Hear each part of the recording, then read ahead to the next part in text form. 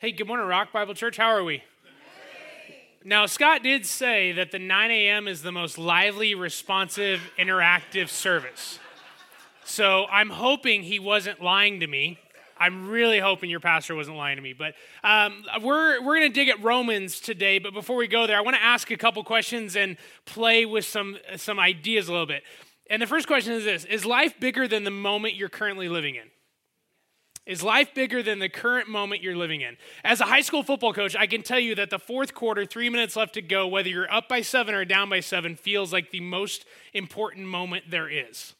As a dad of 2, I remember the birth of both of them and going, man, is there a bigger moment than this right here, like the birth of a child? I actually remember when I lost my brother and feeling like, in that moment of losing a loved one, is there anything bigger than that feeling of loss right then and there? There's really big moments, and in that moment, it can feel so centric and focused that the world can fade away. But we would say that, life is definitely bigger than the moment we're living in. I want to introduce you to my family while they're not here. I'll walk. My wife is Kim. We've been married 19 years as of July 8th. We just celebrated anniversary. And we have a 16-year-old who is now another inch and a half taller now than that picture was taken. He's pushing 6'3". He is a football player. He's actually in his 3rd year of taking Latin because he wants to be a better writer. I have no clue where the DNA came on this one. The youngest one, Cole, is actually serving at church right now. He's leading our 3rd and 4th grade class. He's a mountain biker. He loves playing lacrosse. And he's the one who never stops. He's like the Energizer Bunny. And in this moment of this family, I get the title of father. And father is a great role to have, but it's also a challenging role to have because before I became a father, I was a son. So before we dig into Romans, let me share a little bit more about my story. And before I was a dad, like I said, I was a son. But here's how my childhood started. I was 3 months old. Mom went to the grocery store in Vail, Colorado, in an old beat-up Datsun with me and the beagle named Freckles. She was a really fat beagle, by the way. Like, she took her own car seat in the back seat. So she goes to the grocery store, and she brings me home in the little, the car seat, and she's walking up the steps, and my dad meets her there with a suitcase and says, "We're done." And so in that moment, she got the joy of driving from Vail to Denver to my grandma's house, and we lived with my grandma for 3 years until my mom married my stepdad. And then marrying my stepdad, life was good for a few years. My sister came along, and then when I was about 9 or 10 is when that marriage turned verbally and physically abusive to my mom and I. And so growing up, the moments that I had, and it felt like that moment that I was in was really overwhelming. And as a pre-adolescent, ended up being an adolescent, there were so many visuals and messages that happened that I had a tension point of going, what's real? What's an image of a healthy man? What's an image of a healthy relationship? Because everything around me was act how you want, scream how you want, say what you want, do what you want, misogynize women however you want, and there's zero consequence to you. It always affects others. And so when we think about the fact that is the moment we're living in really that significant? Yes, but is life bigger than that moment? Yeah, but it's really hard sometimes to pull back and look at it. And essentially, that's a little bit of Paul's letter to the Romans, and we're going to look at that. We're going to start in Romans 8. But we're going to look at this question as well today. I believe that our lives can move in the direction of our strongest obedience.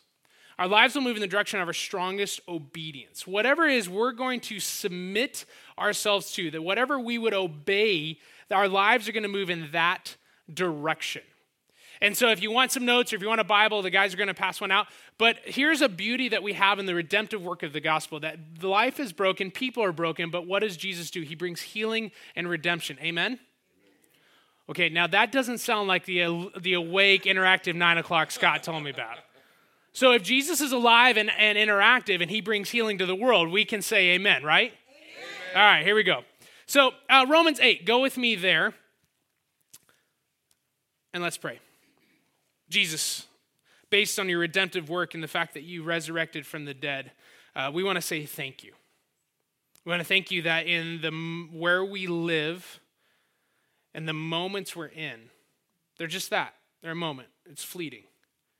But Jesus, we would ask that as we point our lives in a direction to be obedient to you, we would constantly move that way. So God, we thank you for Scott, and we thank you for Julie and the family. We thank you for the blessing that they have to celebrate a momentous occasion of a wedding. We thank you for the fact that we're here able to look at the scriptures and ask your Spirit to breathe life into us. So we love you because you first loved us. Amen. All right, so if you don't know any backstory, let me just give a little bit. But Paul wrote Romans to the church in Rome, epicenter of Greek life. It's actually astounding to know how strong the Roman Empire was and how vast it was through Europe, Eastern Europe, even into all of England.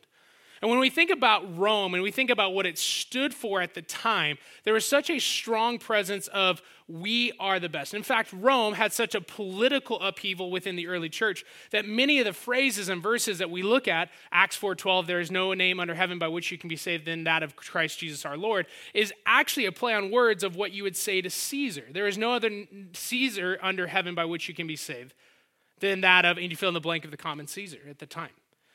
So Rome had this huge political upheaval, but Rome also had this moment where the church birthed and flourished. Flourished despite a suffering, flourished despite a prosecution, flourished because of who? Because of Christ. And so when Paul wrote the letter to the Romans, he was reminding them of the greater truths of the gospel. And we cannot get into all of the theology within 30 minutes, 27 actually, but what we can get into is some of the nuggets that you can take with you. Because if our lives move in the direction of our strongest obedience, what are we obedient to? So Romans 8, verses 1 through 6. There is therefore no condemnation for those who are in Christ Jesus. For the law of the Spirit of life has set you free in Christ Jesus from the law of sin and death. For God has done what the law, weakened by flesh, could not do. By sending his own Son in the likeness of the sinful flesh and for sin, he condemned sin in the flesh, in order that the righteous requirement of the law might be fulfilled in us who walk not according to flesh, but according to the Spirit. For those who live according to the flesh set their minds on things of the flesh, but those who live according to the Spirit set their minds on the things of the Spirit. For to set the mind on flesh is death, but to set the mind on the Spirit is life. Let's pause there. Now, for common ground, let's look at some key words. When we hear the term law in a Western mindset, we have a Western judicial mindset. When we hear law, we hear you're in trouble, right? Most parents at some point said, in a store, you break it, we got to buy it, right? If you go too fast down I-5 heading to Disneyland because it's the greatest place on earth, you're going to get pulled over. Guilty as charged twice. You are going to have moments where when you hear of a law code broke, there is a consequence. And that is true. When we look at the law, what is referred to as Genesis, Exodus, Leviticus, Numbers, Deuteronomy, the first 5 books or 5 law books of what we have as the Old Testament, it is a law code, but it's not primary law code. There's social implications, there's moral implications, there's spiritual implications, there's ethical implications.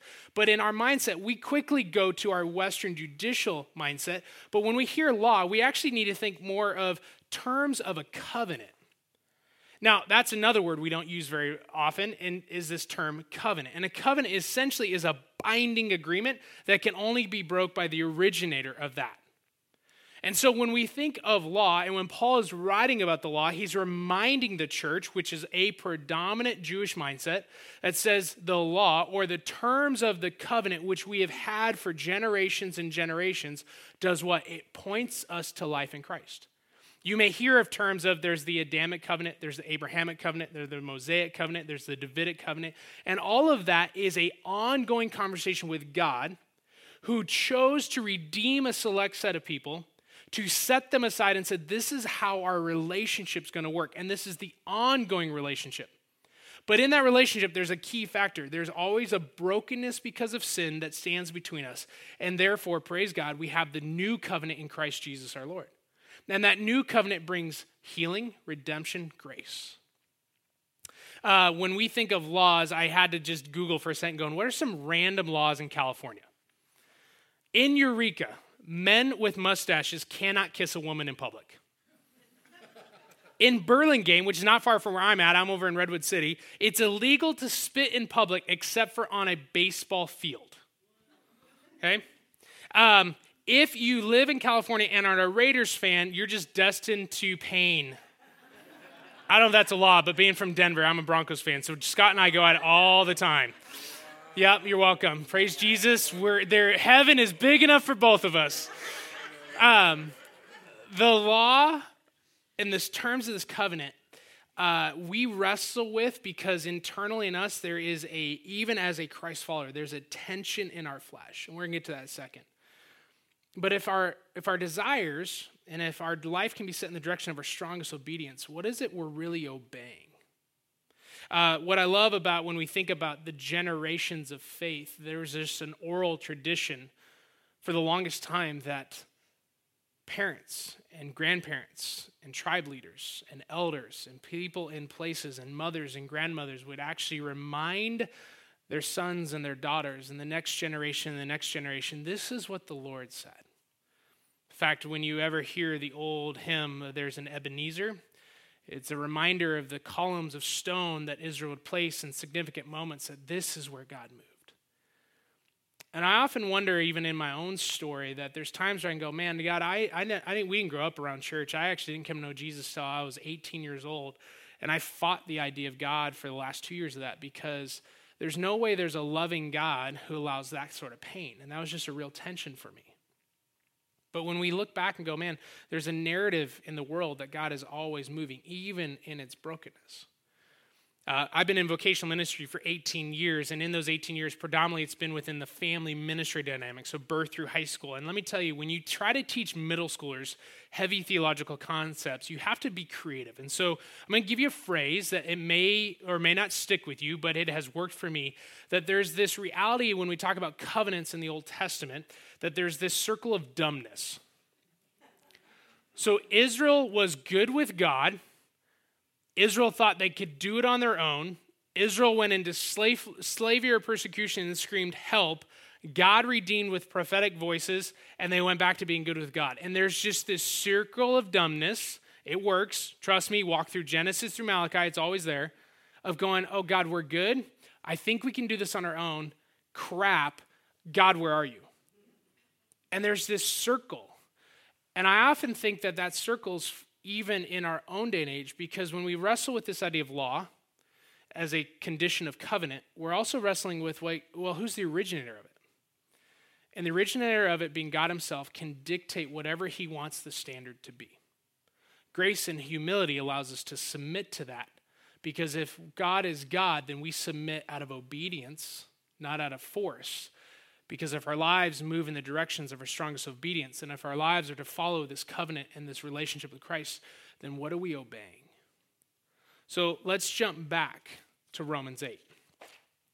Because the beauty of what Paul reminds the church is that because of Christ and the forgiveness of sin and his resurrection from death, you now stand both justified, redeemed, and moving in a new life. There is now no condemnation for those who are in Christ Jesus. And if that does not stir you to want to scream an amen, something within your spirit is etched. Because if Christ does not condemn you, and as a follower of Christ, if there is nothing that stands between you and a holy God, then stop condemning yourself for things that he does not condemn you for. When we look at a mirror and we go, who are you really? And we see guilt and shame, and we begin to listening to the condemning voices within the inside of us. And if it is not something that Christ condemns us for, then that is what it is. It's shame, and it's a voice we should not listen to. And I say, kick it back to hell. Because within us, if we are redeemed and justified, then we stand without condemnation, we stand with grace, we stand with freedom, we stand with humility. We stand before God, our judge and king, who says, I love you, I delight in you because I died for you. What does it look like for us to wrestle with the fact that some of us have guilt in our lives that is self-placed because we actually don't believe the gospel?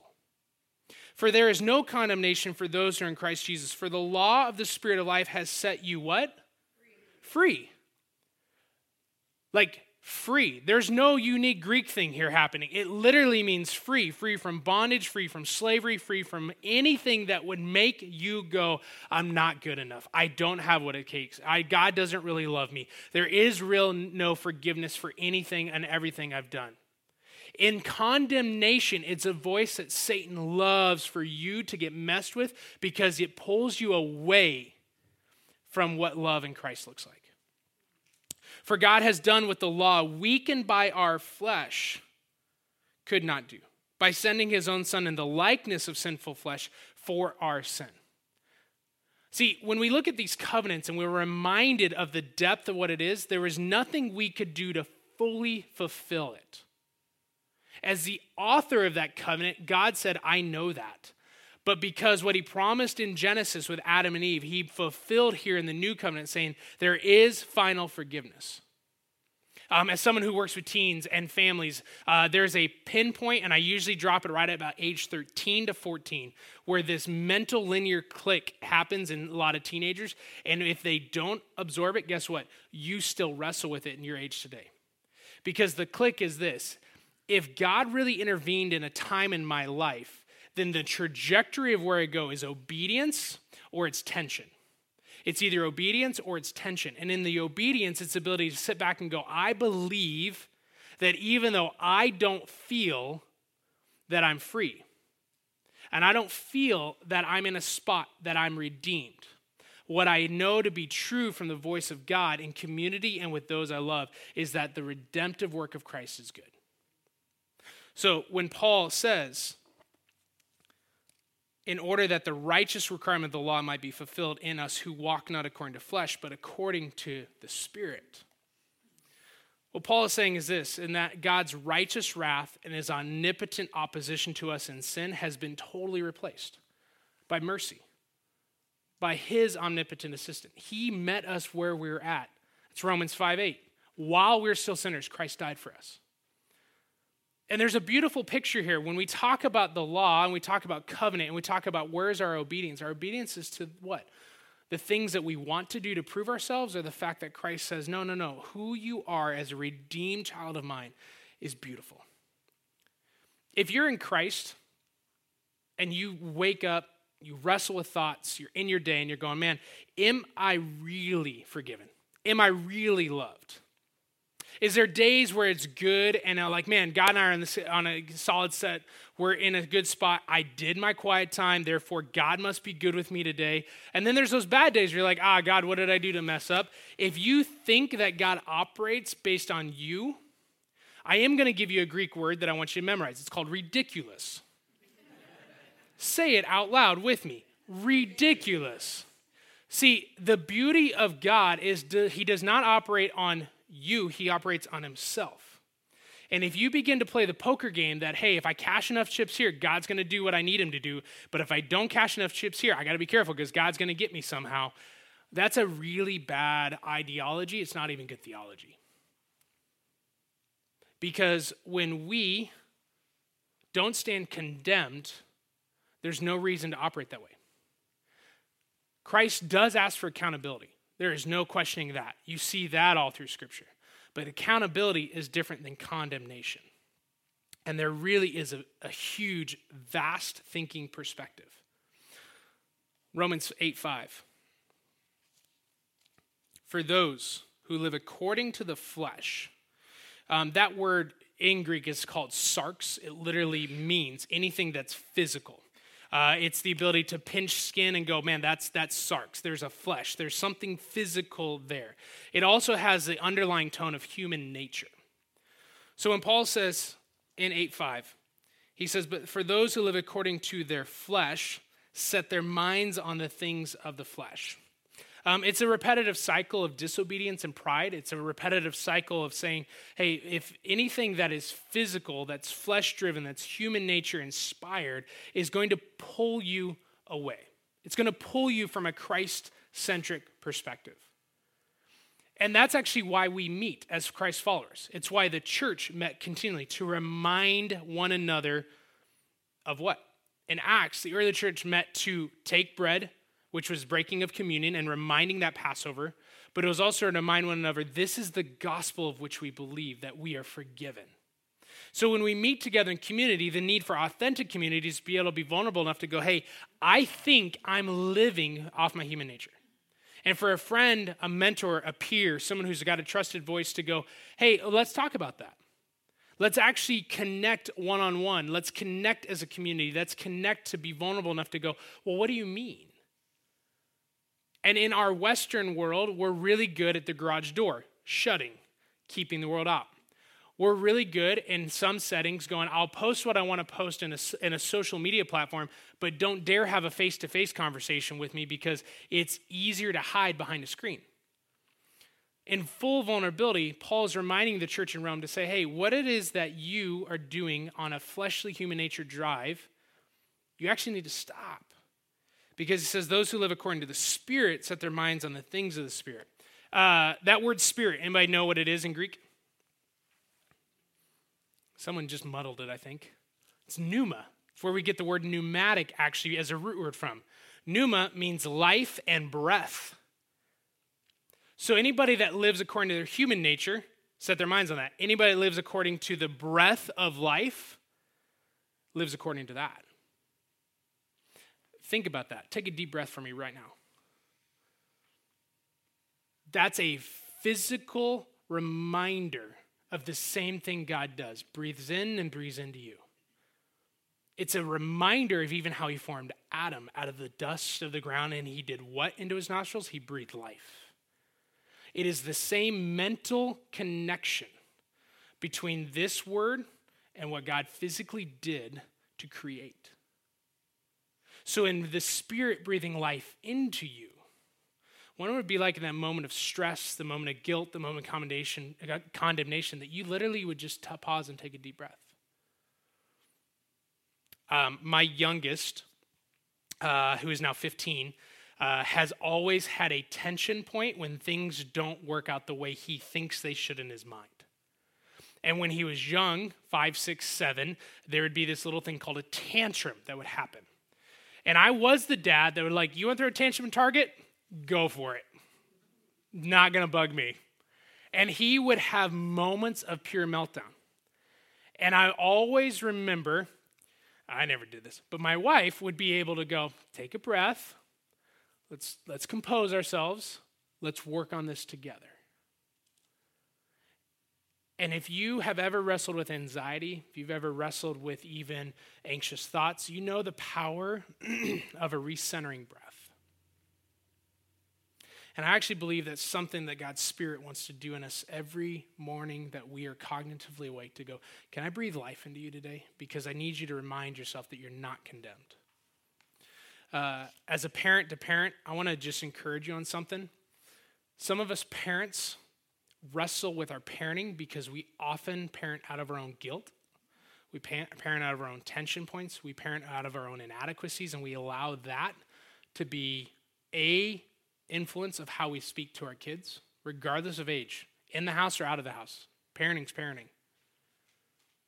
And I wonder what it'd like if you breathe life into your kids the same way Christ breathed life into you. And that could be for spouses, it could be for friends, it could be for roommates, because some of us like self-deprecation a little much. And I call it my bag of despair. Because in our bag of despair, there's always things that we can pull out of our bag that connect so much to what we're trying to do. Duct tape. My camping best friend.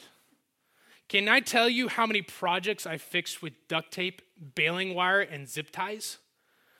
You can actually get a radiator hose to go from Lake Mead, Arizona to Riverside, California on enough rolls of duct tape and zip ties until you get to a decent mechanic when you've got 120 high schoolers on a houseboat trip. Promise you, you make everything happen so you don't have 119 people going, what's the deal? But duct tape. Anybody ever say anything that they're like,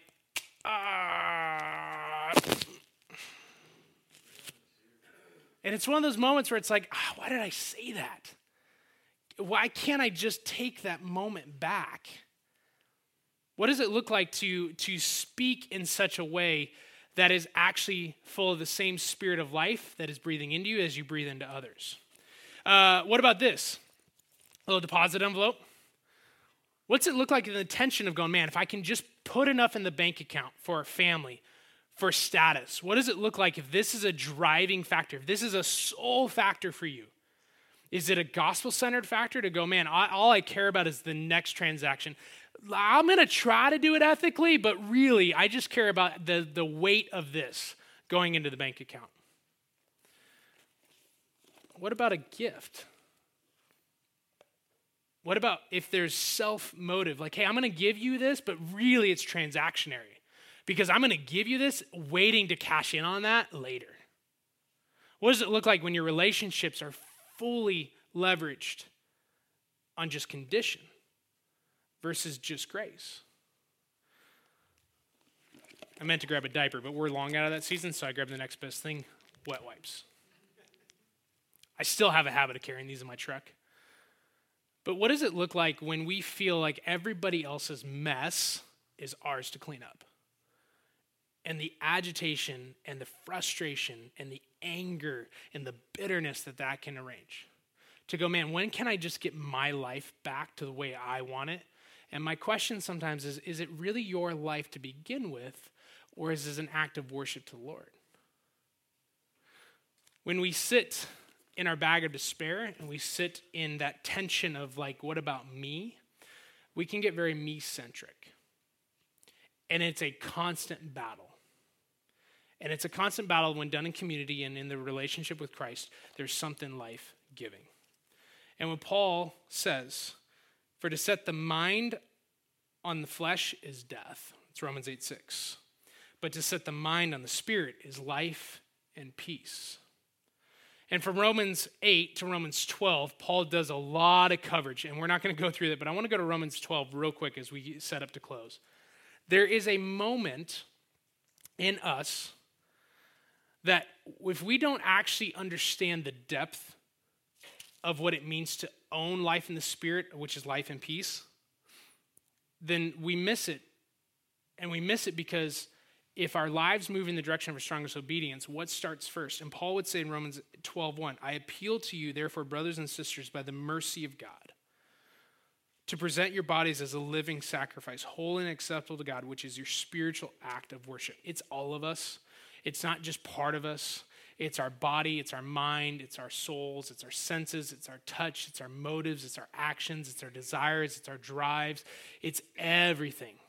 Paul says, I appeal to you out of the mercy of God who redeemed you from sin, that you give all of you as an act of worship. This is a holy thing you do. And in doing that, what happens next? 12:2. Do not be conformed to this world, but be transformed by the renewal of your mind, that by testing you may discern what is the will of God, what is good and acceptable and perfect. To be conformed to this world, but be transformed by the renewal of your mind. That term renewal is an active verb. It's an active verb that literally has no end. He was running, in our language, turns to he ran. To be actively renewed, there is no end point to it. It's a constant motion forward. And I shared with you at the beginning that in my own story that I came to a spot where all I thought life around me was what I saw in the moments, and the moments were destructive and not just destructive to people, but to self. And there was a moment where I had to come to a spot where I said, you know what? If God's real, because these other followers of Christ are talking in such a way and living in such a way that there's joy and life in them, I wonder if. And that's actually all it took for the renewing of my mind to happen, for me to actually start hearing God's Spirit even before I came to know Christ. To go, there's a renewing in me and a rethinking of how life could work and should work. And when I came to know Christ, my life got flipped upside down, and I'm thankful for it 20 years later.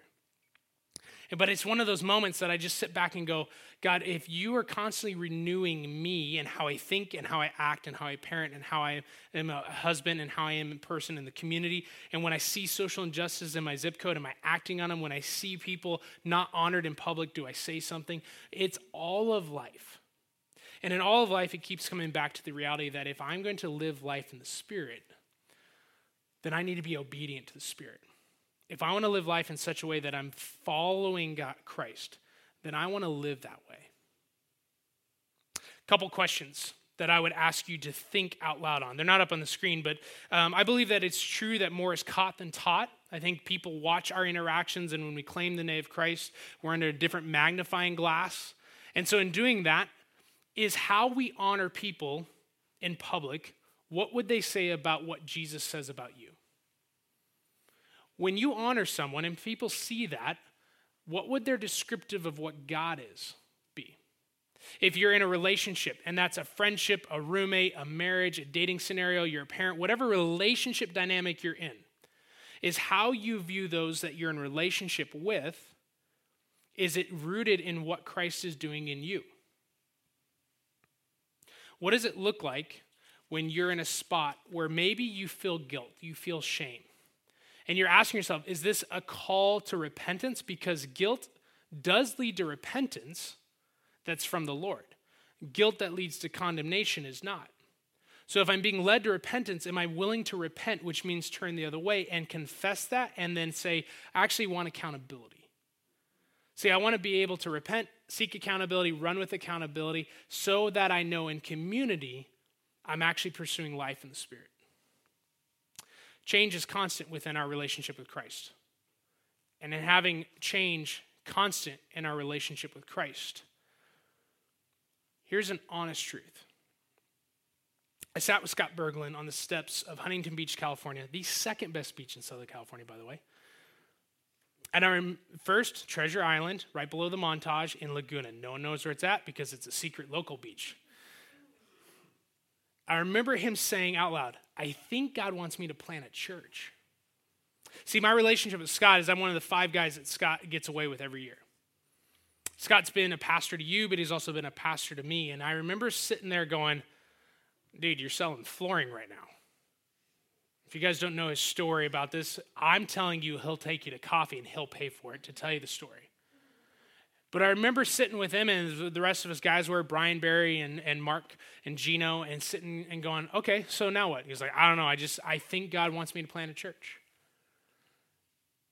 And we still rib Scott about that to go, hey, remember that one time you thought God wanted you to plant a church and you didn't want to do anything, and we kind of all 4 looked at you and said, get off your butt and do it? Because if God's prompting you, you should probably obey that. And Rock Bible Church, those of you that are here, whether you've been here a short time or from the beginning, you are able to experience community because of an obedience to a person that said, I think God's saying this. And through community and accountability, sought that out with wisdom and counsel. And the beauty of the narrative of what Rock Bible Church stands for is obedience to the Lord. And it's really fun for me to be with you today to be reminded of that. Because you don't know the behind the scenes, and no one ever does, of everybody else's life. But what we do know is when we gather in community, we know that we agree on a couple things, that we're here to say, Jesus, what do you have for us this week and this day? And for you that you may be visiting with a friend, or they said, hey, come to my church, and I would just love for you to see what my faith's about. This idea of following Christ is a reality that we would stake our lives on. And when I say the we that believe that Christ is resurrected from the dead, and it's just really this, that we actually believe that the world is broke because of this thing called sin that is both personal and systematic. It's affected everything. And in this sin, that there's a separation between us and God, but the redemptive work of Jesus Christ, who is God himself, who died on a cross to resurrect from the dead, to say, your sin will not keep you from an eternal relationship with me. I will pay that price, and I call you to the life you're actually supposed to live. Some often ask, hey, what does it look like to follow Christ? And I sum it up in one word. It's submission. It's obedience. It's the fact that I am not God and you are, and therefore I will follow you. And in surrendering your life to Christ, you surrender it by saying, God, I actually need you both for sin, but I need you for life and peace. And often some people who have never navigated a faith conversation, or maybe have navigated several different faith conversations from different religions, go, well, what's the difference between Christ and fill in the blank? And I would say it's this. From the claims of Christ resurrecting from the dead to the reality of what the life in the Spirit looks like, its ability to go every single day, I don't have to be enough. I don't have to be enough of anything. I just have to be able to submit and go, God, I want you to follow. I want to follow you. And if you've been journeying with Rock or in community, if you've just been journeying with a friend, I would say this, that if you've never said yes to Christ, I'm going to ask you the same question that was asked of me 20 years ago, and I constantly ask others is, would you at least look into it? Would you at least look into the claims of who Christ is? would you actually be willing to say, what does the Bible really have to say about, and fill in the blank?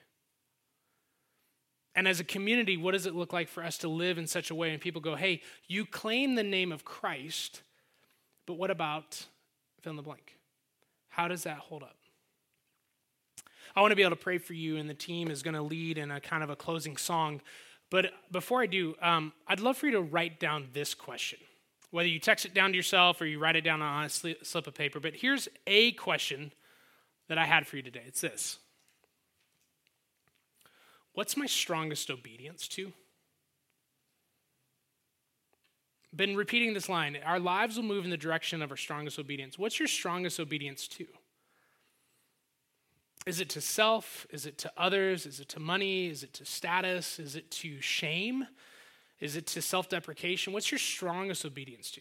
I genuinely don't believe you can answer this where you're sitting. I think this is one of those moments you got, let me really think about this. Let me really maybe talk this out as a family. And that's an interesting conversation around dinner table. Hey, family, where do you think our strongest obedience to as a family is? But I'd ask you to sit on that with this ability to go, hey, God's Spirit, will you speak and lead us? Let me pray. Lord, we thank you for the gift of the gospel that is undeserving to us, but it is freely given by you for the ability for us to experience grace and mercies. And God, that when we submit our lives to you, we are transformed and we are renewed. So God, in both the transformation and the renewing of who we are every day, we know this, that you are God and we are not, and we just want to submit and be obedient to you. God, thank you for these friends that we know each other because of the name of Christ and the community that this stands for. So we look forward to seeing the story of how you'll move again and again, knowing that as we follow you, God, you have great things in store because of who you are. Jesus, we love you, and we thank you for your love in our lives. Amen.